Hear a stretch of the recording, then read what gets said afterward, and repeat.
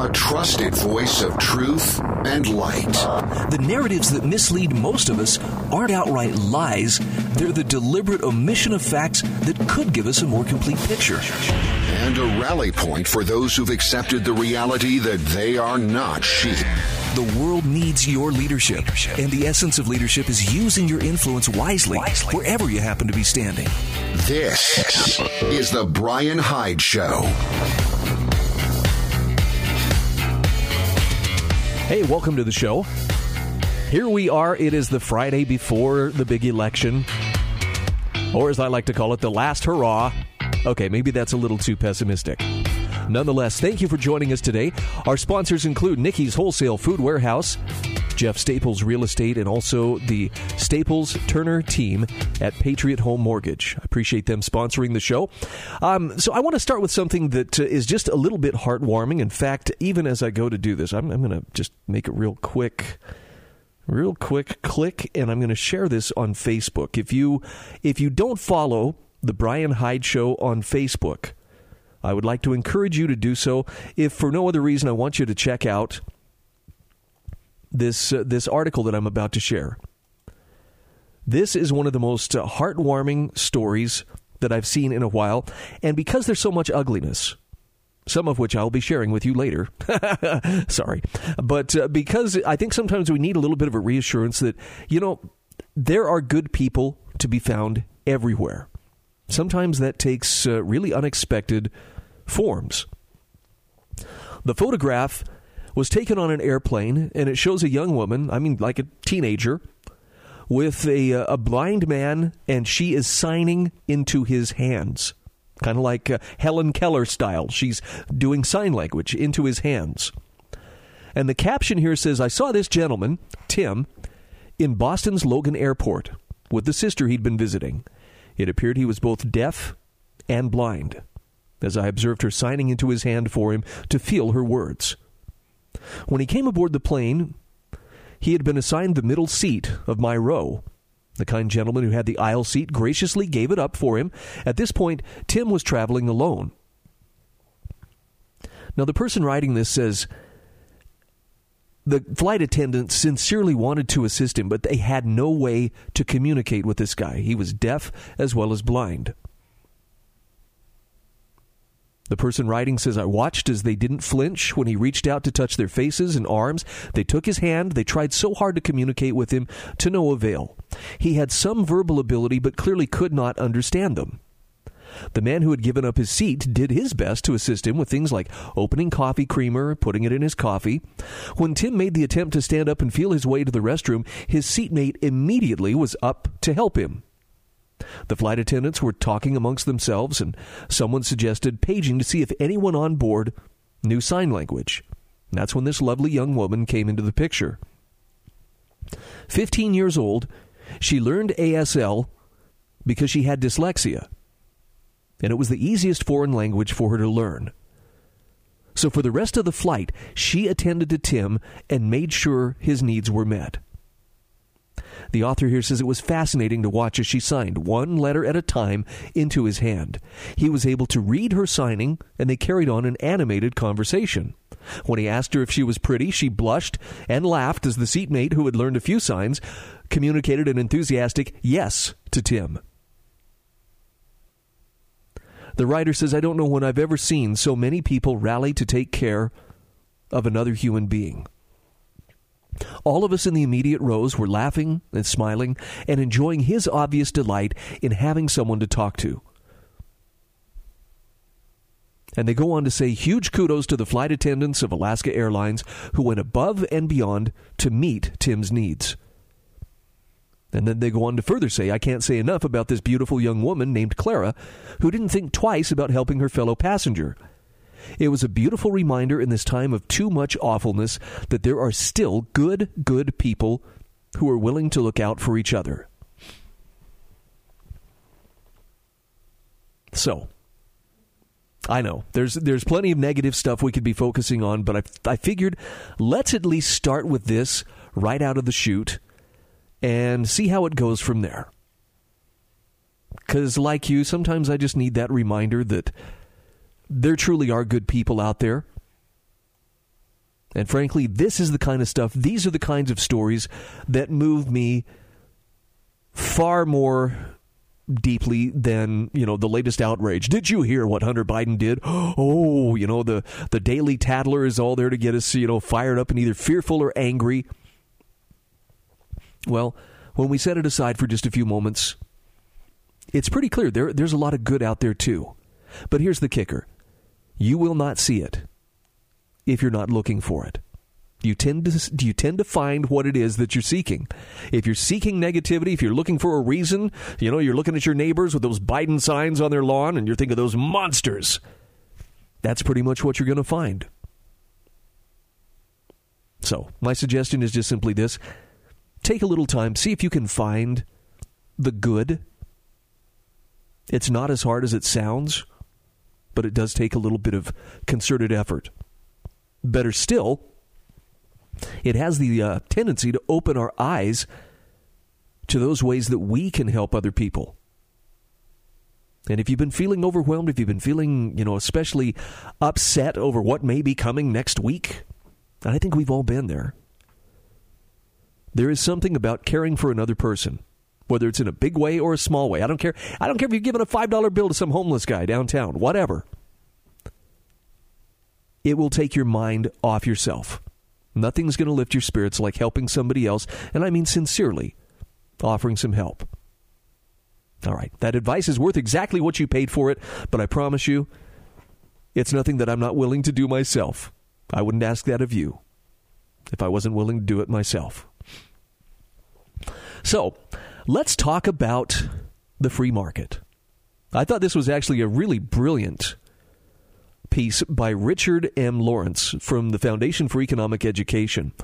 One of the great measures of the free market is how it improves our lives in ways that we might not immediately recognize. And in particular, he points out how Halloween costumes used to be terrible.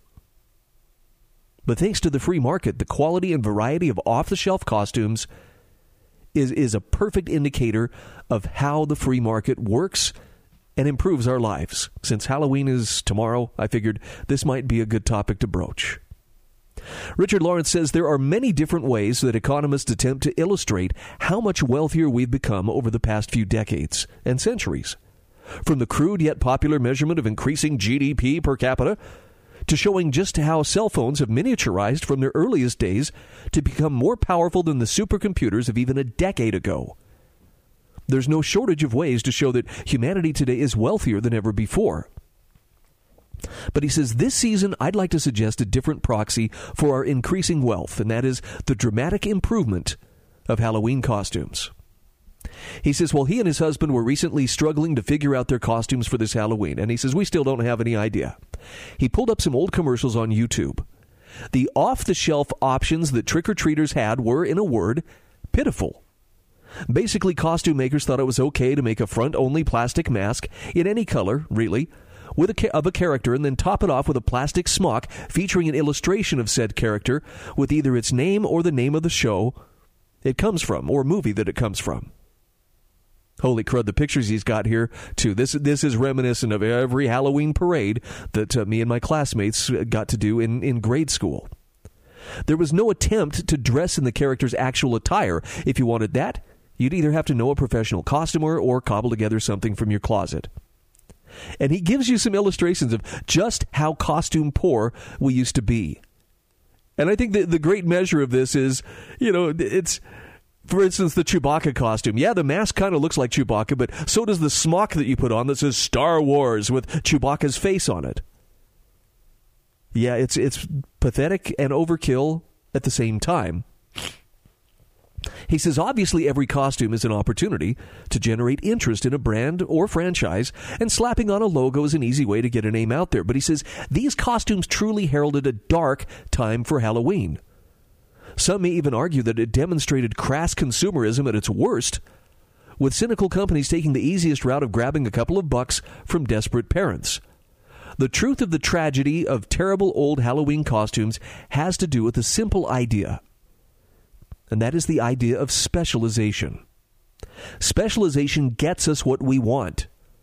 That's the idea that individuals and companies focus on a particular skill or stage of production in order to produce a specific good or service efficiently.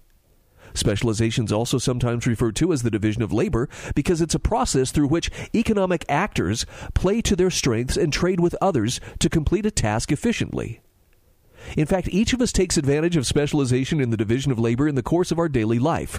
We rely on others to produce our food, build our houses, and to make our Halloween costumes. We do what we do best to earn money to pay others for the things we can't or prefer not to do. This all makes sense, right? All right, we'll come back to his article in just a few moments. Please stay with us.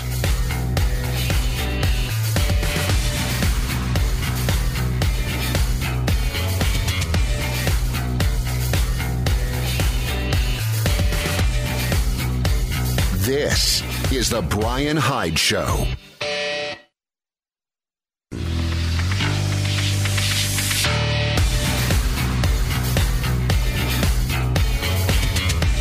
This is The Brian Hyde Show. Hey, welcome back to the show. By the way, if you'd like to join the conversation, even if it's just to reminisce about how bad Halloween costumes used to suck, you can call me at 801-331-8113. I'm sharing an article by Richard Lawrence from the Foundation for Economic Education, and it's called Why Halloween Costumes Used to Be Terrible. And, you know, I can't disagree with a single thing he brings up here because he has the photographic proof. And I remember this, man. I remember those ugly, stupid plastic masks that you'd put over your face. And there was concern, of course, right? If you're going to wear that around the neighborhood, you might get run over by a car because you can barely see out of the little eye slits. You can barely breathe. And even though it was cold, you'd be sweaty. And they were just pathetic. I mean, I look back on some of the childhood photos my mom took of my sisters and me going out trick-or-treating, and it's like, yeah, that was fun. But the best part was when they gave us the candy.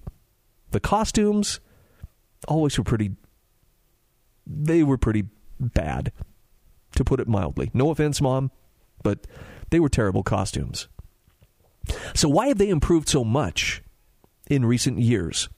Well, the answer is specialization, says Richard Lawrence. Specialization, he says, exists in every economy to greater or lesser degrees. The reason we're living today in a Halloween costume renaissance is that specialization truly has gone global.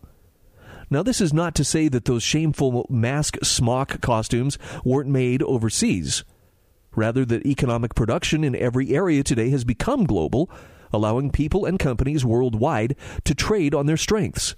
And this process delivers the necessities of life so well to us today that it has also freed more and more resources for producing the niceties, such as good Halloween costumes. Now, instead of talented Chinese people sewing T-shirts, they're beginning companies and designing Avengers costumes that are being mass-produced in Bangladesh for sale worldwide. Due to increased specialization, yesterday's sweatshop worker is today's entrepreneur, and we all benefit. Economist James Gwartney explained how our rising living standards are due to growing global trade. Quote, our modern living standards are almost entirely the result of investment, entrepreneurial discovery, and gains from depersonalized trade. In other words, trade between people who do not know each other and often never meet. As Adam Smith noted long ago, the division of labor is limited by the extent of the market. Much like a telephone or an internet system, a market economy is a network good.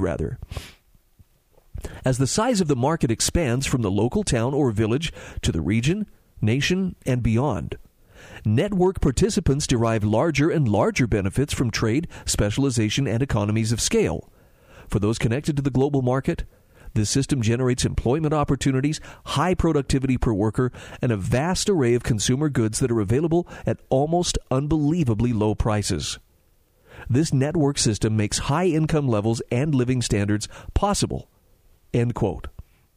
And so Richard Lawrence says the next time you compare our screen-accurate store-bought costumes of Darth Vader and Mr. Incredible to those of yesteryear, he says, remember that we enjoy them today not because previous generations didn't care for accurate costuming, but because growing trade across the globe has generated so much wealth for each of us. that we can now demand things we may have only imagined previously. And because I can't resist being just a little bit of a curmudgeon, I'm going to point out, and also, it makes it easier for us to offend the perpetually offended who feel that every Halloween costume is some form of cultural appropriation. I'm only going to touch on that one in passing, but holy cow. I've had people literally go after me on Facebook. I mean, like, try to get a particular post nuked. Well, this is in violation of Facebook standards. Because it called into question those people who were so upset. You may not dress in this costume or this costume or this costume because political correctness. So if you could just operate on the idea that basically, if it's something that's fun, or if it allows you to appreciate another person's culture or celebrate another person's culture, you're wrong. And you should feel bad, and you should give them power over you. I think that pretty well sums it up. I'm hoping for a day when we can stop taking ourselves so stinking seriously and maybe get back to where we can actually laugh at ourselves once in a while. But that day may yet be down the road. All right, shifting gears. Wanted to talk about an essay from Leonard E. Read, and this is actually from Gary Gallas, who shared this. This was also on the Foundation for Economic Education website. Abandon the principle of violence. Don't rearrange it. Now, because there's an election coming up, I think this might be something we want to revisit. Someone asked me last week on Facebook, hey, what's an unpopular opinion that you hold? And my unpopular opinion was, if you are casting your vote to punish someone who's doing something that you don't like, you are committing an act of violence. And I realize not everybody's going to hold that point of view. But that's really what it's about. Every act of government, every official bit of policy, and the candidates who promote particular pieces of policy, everything they do is backed with government force. You follow it to its logical end, and there will be men with badges and guns who will come to make you do whatever that policy requires. That's why I think we have to be very, very careful about what policies we enact, what candidates we support, what philosophies we embrace via the ballot box. Because sometimes we're going to get what we're asking for. As H.L. Mencken said, good and hard. So Gary Gallas points out here, in Students of Liberty, Leonard Read drew out the superiority of a society whose organizing principle is virtue voluntarily acted out in practical terms, with those we interact with over one organized around coercion, backed by the threat of violence. Now, he says, 2020 has been a year notable for violence, threats of violence, and governments who fail to even try to perform their central function of keeping the peace. He says it seems that basic virtues which enable a peaceful, productive society are being systematically, or rather make that substantially and progressively, crowded out by coercion backed by violence, whether it's mob violence or that directed by the government to enforce edicts that outpace their legitimate duties. And Gary Gallas says that suggests that we should give more consideration to the differences between social cooperation based on the virtues of voluntary arrangements and that based on coercion, which atrophies the muscles of virtue. Now, Leonard Read, the founder of the Foundation for Economic Education, thought long and hard about this distinction, but perhaps his most insightful discussion came in his 1950 work, Students of Liberty, a booklet that framed the discussion in terms of violence versus love. And Gary Gallas says, as we celebrate the 70th anniversary of this classic work and Americans contemplate our current elections, the ideas that are presented in that work are worth revisiting. So these are the words of Leonard Read. He says, the principle of violence finds widespread application. A citizen is compelled to give of the fruits of his labor to meet the needs of others. Freedom of choice as to what he does with his own capital and income or property is denied him. Freedom of choice gives way to the dictation of an authority, backed by brute force. And the government's claim becomes the first lien on everything a citizen owns.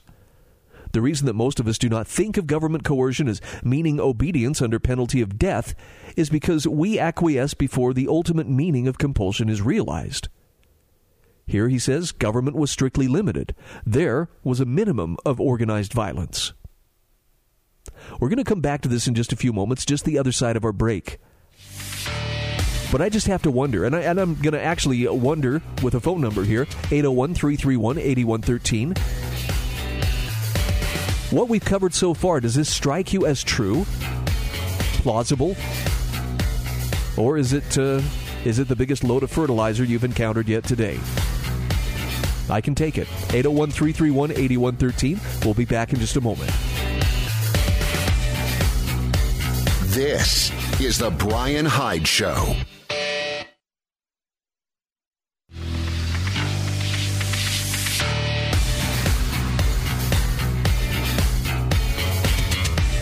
This is the Brian Hyde Show. All right, once again, welcome back to the show. So this is a pretty thoughtful essay from 70 years ago. And if you haven't read Leonard Read's stuff, can I just suggest that it is some of the most well-grounded, principled material that you are likely to get your hands on. And best of all, you can find quite an archive of it at the Foundation for Economic Education's website, fee.org.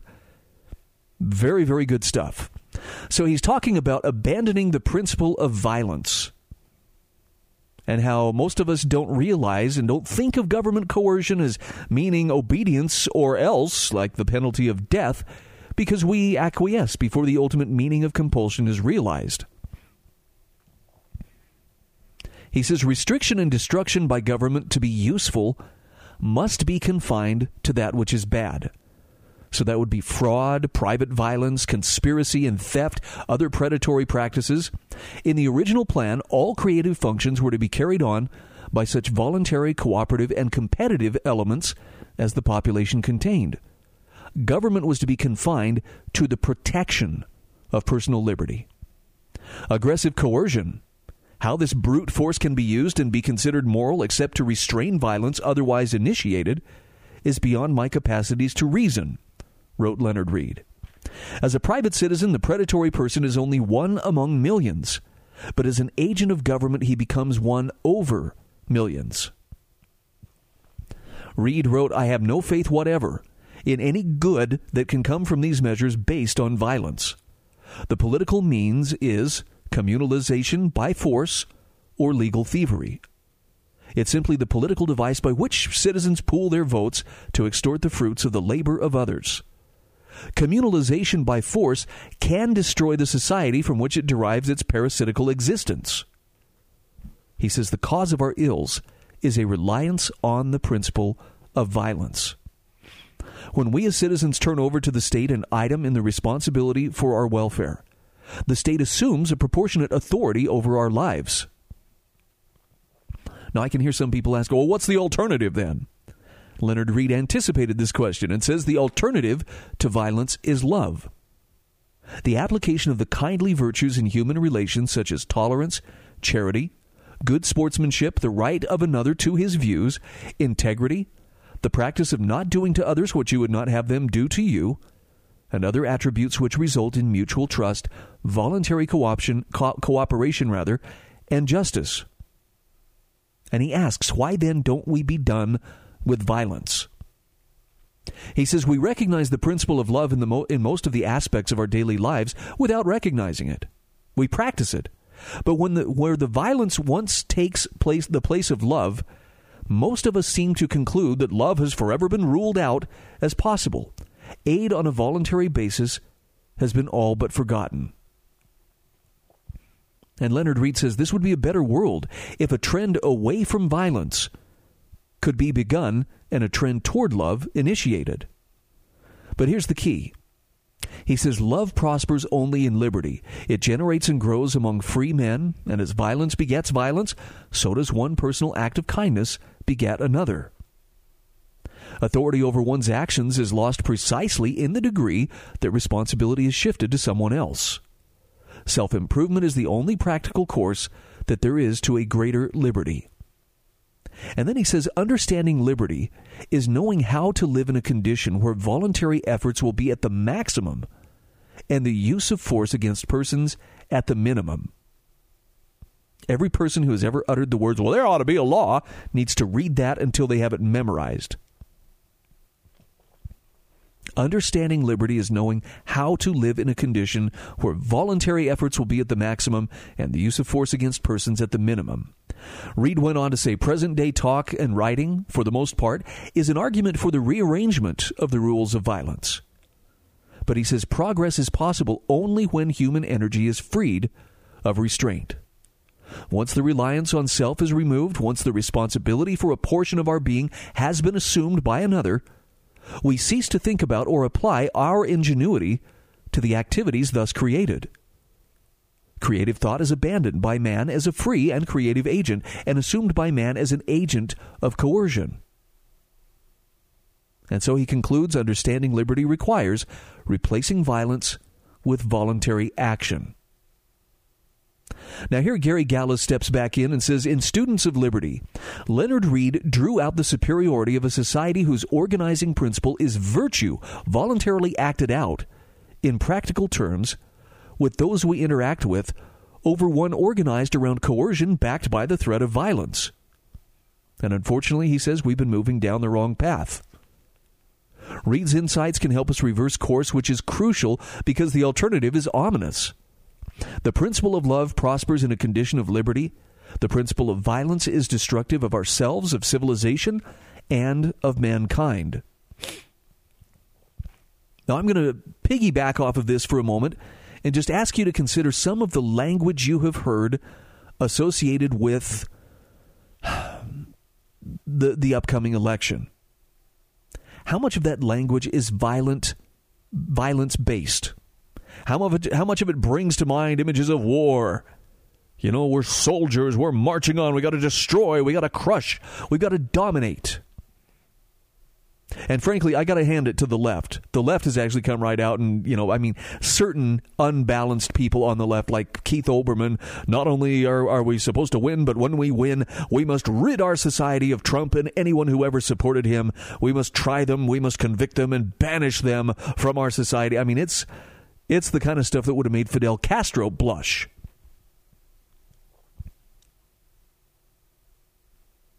And I don't know how you get through to people who have passed through that event horizon of irrationality to the point where the only way that they can see a way forward is through exercising coercion against those who don't agree with them. And by the way, this happens on the right as well, so don't think, oh, you're really taking it to the lefties here. No, there are people on the right who are the same way.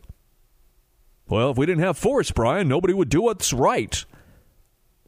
And yet the case here that Leonard Reed was trying to make is that it's only when people freely choose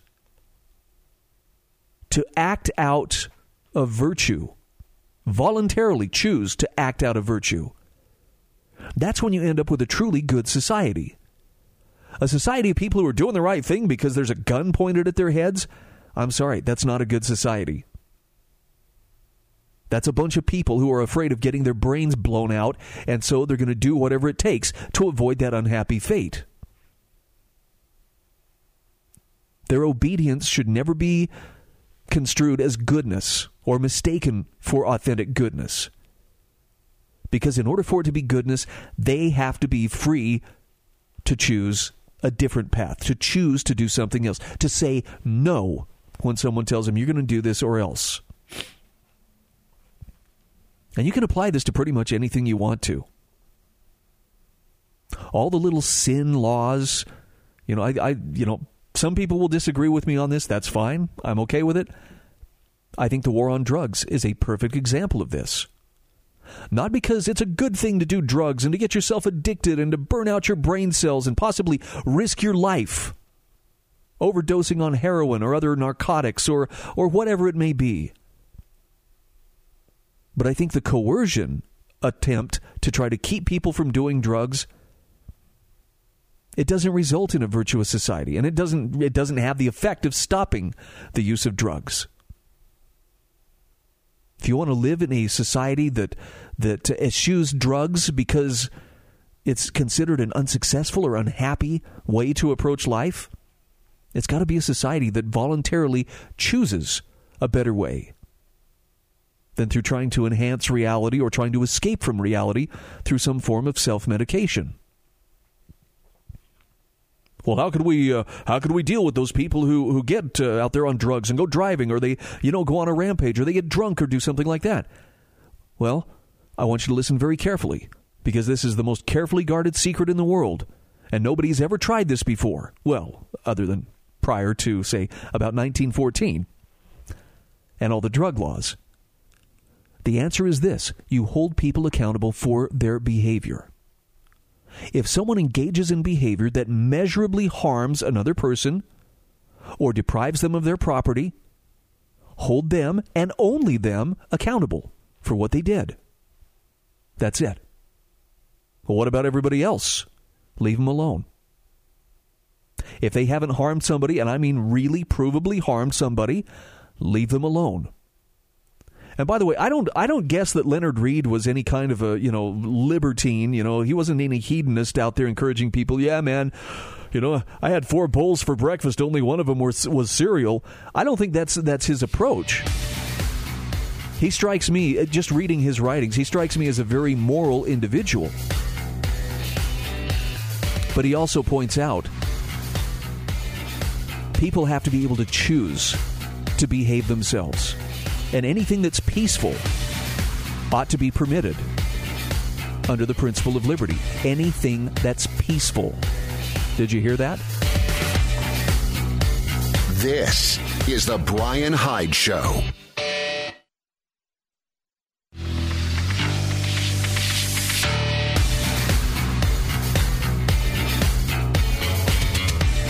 This is the Brian Hyde Show. All right, welcome back to the show, 801-331-8113. Just want to mention Nikki's Wholesale Food Warehouse, one of our sponsors. If you are in or around the Salt Lake City area, I would really strongly encourage you to check out Nikki's. I've had people say, "Well, can you explain it to me? What is this? Like this some kind of a big wholesale food warehouse?" It is a warehouse, and I mean like a legit warehouse. It doesn't look like Costco. It doesn't look like Sam's Club. It's a warehouse. Paul is able to get incredible deals on food from food wholesalers, and then he passes those prices on to those who shop at Nikki's. Wholesale bulk foods. You'll find restaurant quality foods. You'll find bulk, number 10 cans and so forth. And here's the best part. If you're working to stretch your grocery dollars, and I know most of us are trying to do this because, look, money is tight. Economic times have been a little bit tough for everybody. This is the place to go. Now, you'll find a wide variety of different items come in at any given time. I've told you before, his selection of frozen meats is some of the best that you are likely to find. Come prepared to buy in bulk, though. If you do your own home canning or if you have a good deep freeze, you will not be disappointed at what you find at Nikki's Wholesale Food Warehouse. They accept EBT, checks, cash, most all credit cards, and their food is purchased from a local food distribution company that gives them the chance to give you the lowest prices anywhere on produce and grocery items. And in case you're still wondering, okay, but what about my satisfaction? Everything is guaranteed 100% or your money back. Now, the best option for directions is to jump on their Facebook page, Nikki's, Nikkeys, Wholesale Food Warehouse. The directions are there. You'll find great pictorials Paul goes through regularly and takes pictures of what they have in stock. Well worth your time. That's Nikki's Wholesale Food Warehouse. So, I saw something today on Facebook that kind of caught my eye. And it was a friend of mine who had posted kind of an interesting twist on 2020. I don't know if you'll agree with this or not, but I thought this was actually kind of a productive way of looking at things. It says, plot twist. 2020 has actually been the best year of your life. You've faced challenge after challenge. You've adapted and you've overcome. 2020 has forced you to grow exponentially. Don't take that for granted. Now, I know, I wanted to shake my head and disagree too. No, this year has pretty much sucked, and that's all there is to it. But I think there's some wisdom in that. In some ways, this may have been one of the years where we learned about ourselves and we found that we were made of sterner stuff than we originally thought. And I suppose there's something to the idea that you don't learn those kind of things when everything is going so easy and life is just cool and smooth and you're not having to try. It's almost like you have to put in some effort to really get your best. So be grateful for it if you can. There's also, I found this, this is from the the Future of Freedom Foundation, FFF.org. A great article about COVID-19 and liberty. Christine Smith is the author, and she has a point well worth considering here. She says, if there's one thing we've learned about the public's understanding and practice of liberty from the pandemic, it's that some, when pushed to the brink, will rebel. Sometimes for humans to learn, it takes a loss of liberty to awaken them. Currently, millions want their states to open up, while local governments say no. And she says people lost much during this pandemic. Livelihoods, freedom of movement and assembly, freedom of worship, freedom of association. Never has our modern society been so restrictive on American civil liberties. And as a result, mental and emotional health suffered. The economy tanked. And some lost loved ones with whom they were never able to visit during their illness. Weddings, graduation parties, and celebration of life memorials were forbidden unless compliant with whatever government restrictions were implemented in that region. She says simultaneously there was no comfort to be had, as visiting friends, family, and churches were relatively off limits. Travel cross-country, much less across town, wasn't a viable option. Going anywhere without covering one's face was often prohibited. Businesses were shut down. Essential was defined by bureaucrats. She says others have watched in horror as their cities and its businesses have been destroyed by rampaging rioters and vandals, with the police doing little, if anything, to stop it. Lawlessness in the streets amid enforcement of liberty-restricting policies is the reality in some municipalities. And she asks, what if the American people had the chance to learn from this calamity?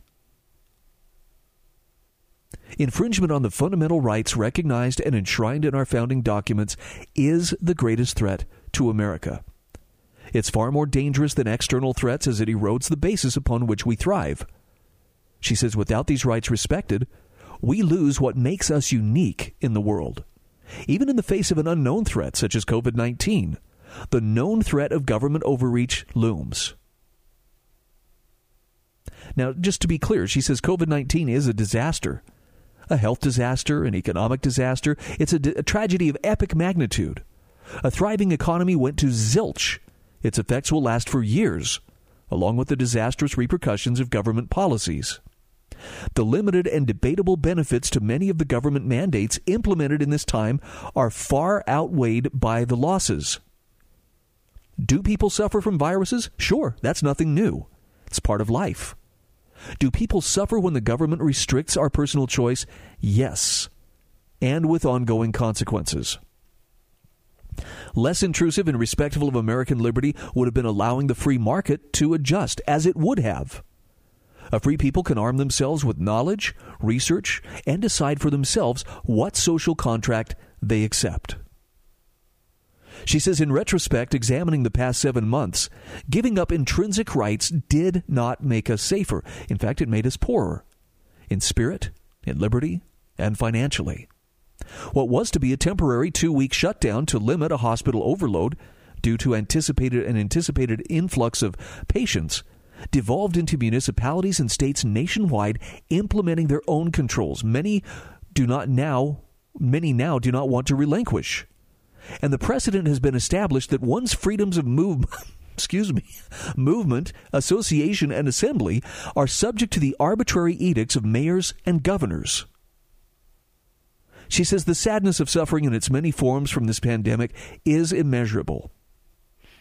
Yet with it comes an opportunity, which some have finally taken to reject infringements on our rights and freedoms. Many people are realizing that such infringements cannot be tolerated, as its precedent poses a grave danger to the way of life we treasure. A concern for our people and nation cannot be allowed to destroy our liberty and our well-being. As for public health, health and medical care are personal, not public, or at least they should be. Likewise, she says the market should be free. Had this been the case, Americans would have had to suffer but not the consequences of their own decisions, rather than suffer the consequences of politicians and bureaucrats whose vacillating messages neither inspired confidence nor helped us cope. How and when patients should be treated would be privately decided between doctors and patients. Truly public properties are the only ones which should be subject to whatever restriction deemed necessary, and inherent in that is the realization that much of what is now public, education for example, should be private to begin with. As such, controversies over teachers and government run schools not wanting to come back to work would be non-existent, as would mandatory vaccines for children attending government school. She says, as for her, she appreciates businesses taking the lead, whether enforcing no mask, no service, or permitting entry to all. She says, I applaud volunteer activities that have blessed millions. And she says, I wisely choose for myself what precautions I take for myself and my family. Should people be restricted from private property if the owner doesn't want them on premises? Yes. Should people be allowed to gather willingly? Yes. Should masks be mandated? No. She says we live in a wonderfully technologically developed time when many people can choose to separate from the world to a more or less degree. Other persons or people feel lost without their social contacts. Let those believed to be at greater vulnerability to the virus decide their priorities. Life is constantly posing risk assessments to the thoughtful. Does letting people decide, knowing there are both rational and stupid in the populace, violate any civil right? The answer is no. So let each decide with restrictions applicable only when one person's activities would definitely, not speculatively, infringe on that of another. Only in such a liberty-respecting society can we flourish. And she says, I think that's a lesson millions now understand. Again, this is Christine Smith, a writer from Colorado. I'll have it linked in the show notes. You can check it out for yourself at thebrianhydeshow.com.